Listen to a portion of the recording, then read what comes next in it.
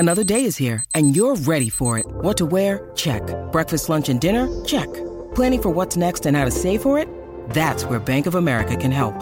For your financial to-dos, Bank of America has experts ready to help get you closer to your goals. Get started at one of our local financial centers or 24/7 in our mobile banking app. Find a location near you at bankofamerica.com/talktous. What would you like the power to do?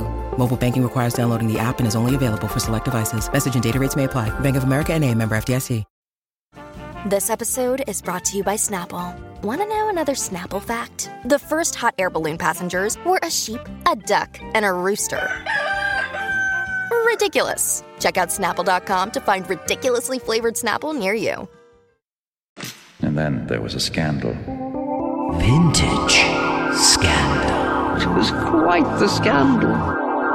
Shocked at your behavior. Shocked at your behavior. Okay, so... All right, what's the latest? Well, I thought we would do Freddie Mercury today. Bohemian Rhapsody opens on Friday. Okay. 96% of the audience wants to see it.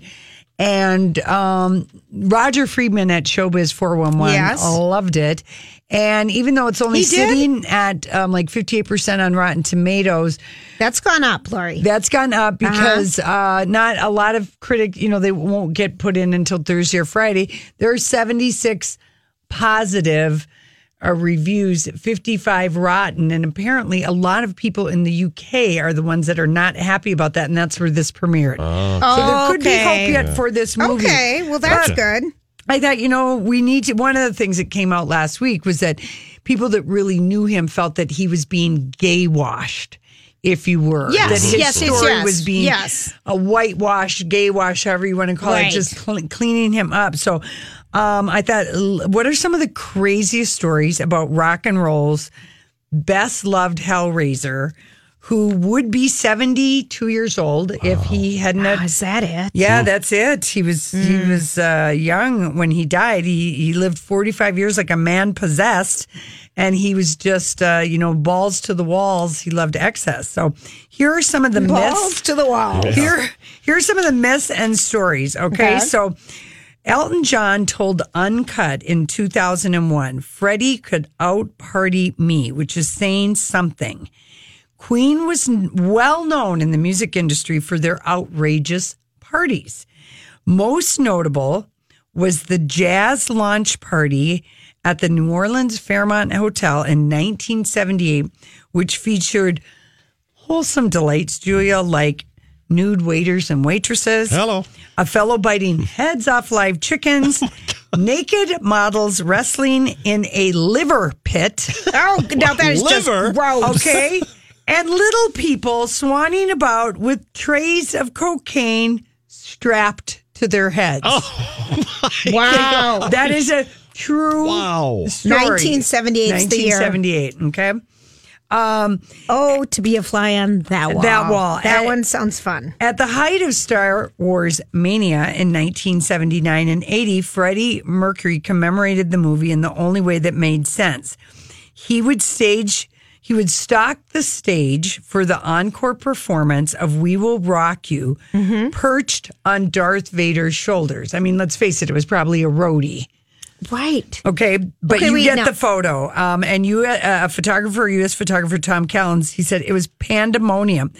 Everyone thought it was so funny. It was so Freddie. It was so over the top. And presumably, Freddie Mercury came fresh from one of the quickies he reputedly always had between the main show and the encore, and sometimes even between songs when he would change costumes. Tell me you're kidding me. No, that was always the story about him. Wow. He was the prime subject for all the old chestnuts of rock mythology. One of the tales buzzing around Freddie Mercury is the old chestnut that might be similar to the Richard Gere and the gerbil. The gerbil one? Okay. About employing a bunch of groupies to take turns blowing cocaine up his arse. Okay, and that can't be good for you. With the usual route causing havoc. That cannot be good. I don't suggest this, people. It may also be mixed up because that is a myth, or story that's been told about Stevie Nicks. That thing, so it could just be one of those things it's just out there. It's just out there, like the Richard Gere. Right. Another one that was attached to him was the well-worn classic that Cher has had mentioned about her, about having a rib removed. But he did it, supposedly, so he could cut out the middleman and please himself, if you know what I mean, bending over. Be easier to bend over without a rib. Yeah. But okay. That's been said about other people too.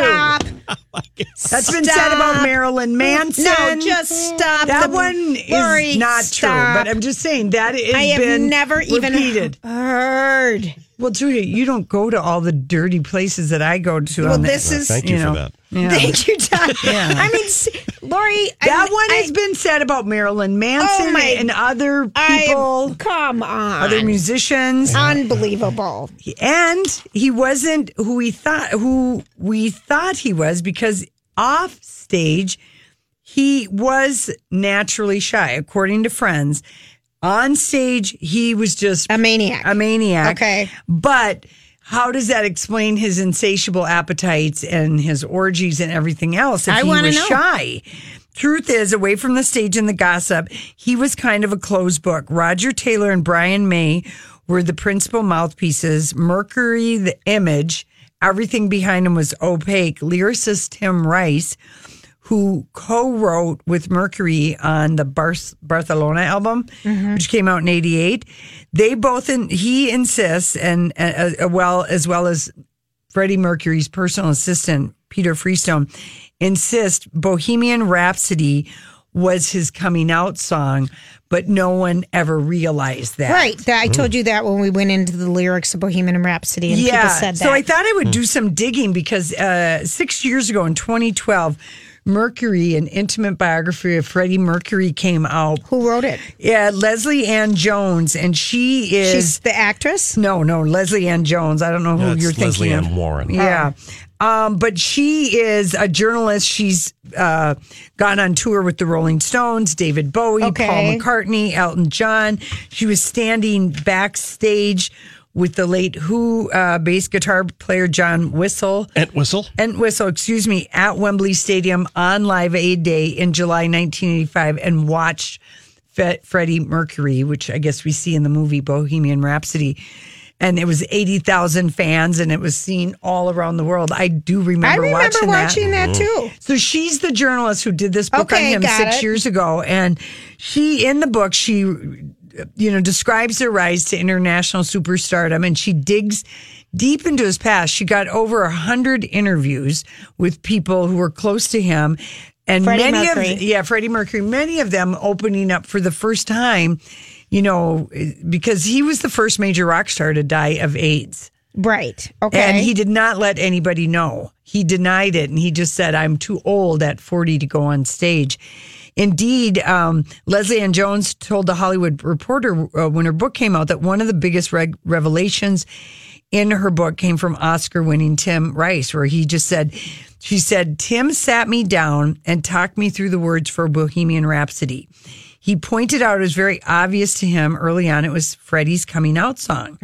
But the reporter of this book describes Mercury as having been incredibly mischievous, pointing out that the two greatest love affairs and the ones, Freddie was married at one time, complicated emotional love life, were with women. But with his sex life, he could only satisfy his needs with guys. Right. And so, and of course he had this, the one gal who was she's got kind of a famous quote about him. This woman, a former lover, the German soft porn star, Barbara Valentino, always described her boyfriend as mostly gay, But Freddie Mercury, he'd been friends with Michael Jackson for a long time. And he used to come and see the Queen shows all the time. Really? And that is how our friendship grew. And then he told a reporter at the time, "Just think I could have been on Thriller. Think of all the royalties I've missed out." And they worked together. They had 3 tracks in the can. One song called "There Must Be More to Life Than This," which appeared on Freddie Mercury's first solo album, the one he dedicated to his cats, called Victory. And then a song called Victory, which was featured on the Jackson 5's Victory comeback tour, that album. Yeah, right. And State of Shock, which became a Michael Jackson duet with Mick Jagger. they were never finished with Freddie. They were great songs, but they were both so busy at that period of time. And then, the thing that happened, Freddie Mercury did admit that the friendship with Michael Jackson fell out because Michael objected to Freddie Mercury. He'd gone to the restroom and Freddie was in the living room and there was a mound of cocaine on his living room table. And and then I guess he was good buddies with David Bowie, Freddie Mercury. In the end, David said, listen, why don't we just write a song? And the result, of course, was...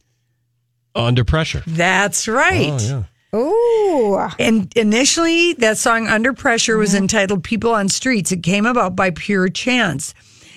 Freddie gave in an interview the tune, which was recorded in Queen's Mountain Studios in Montreux, Switzerland, after David Bowie had met up with the band in the Swiss Towns pub, turned out to be among Queen's most challenging. The mixing desk collapsed.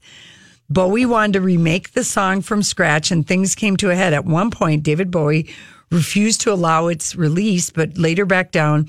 The October 1981 release of Under Pressure was Bowie's first single with another artist.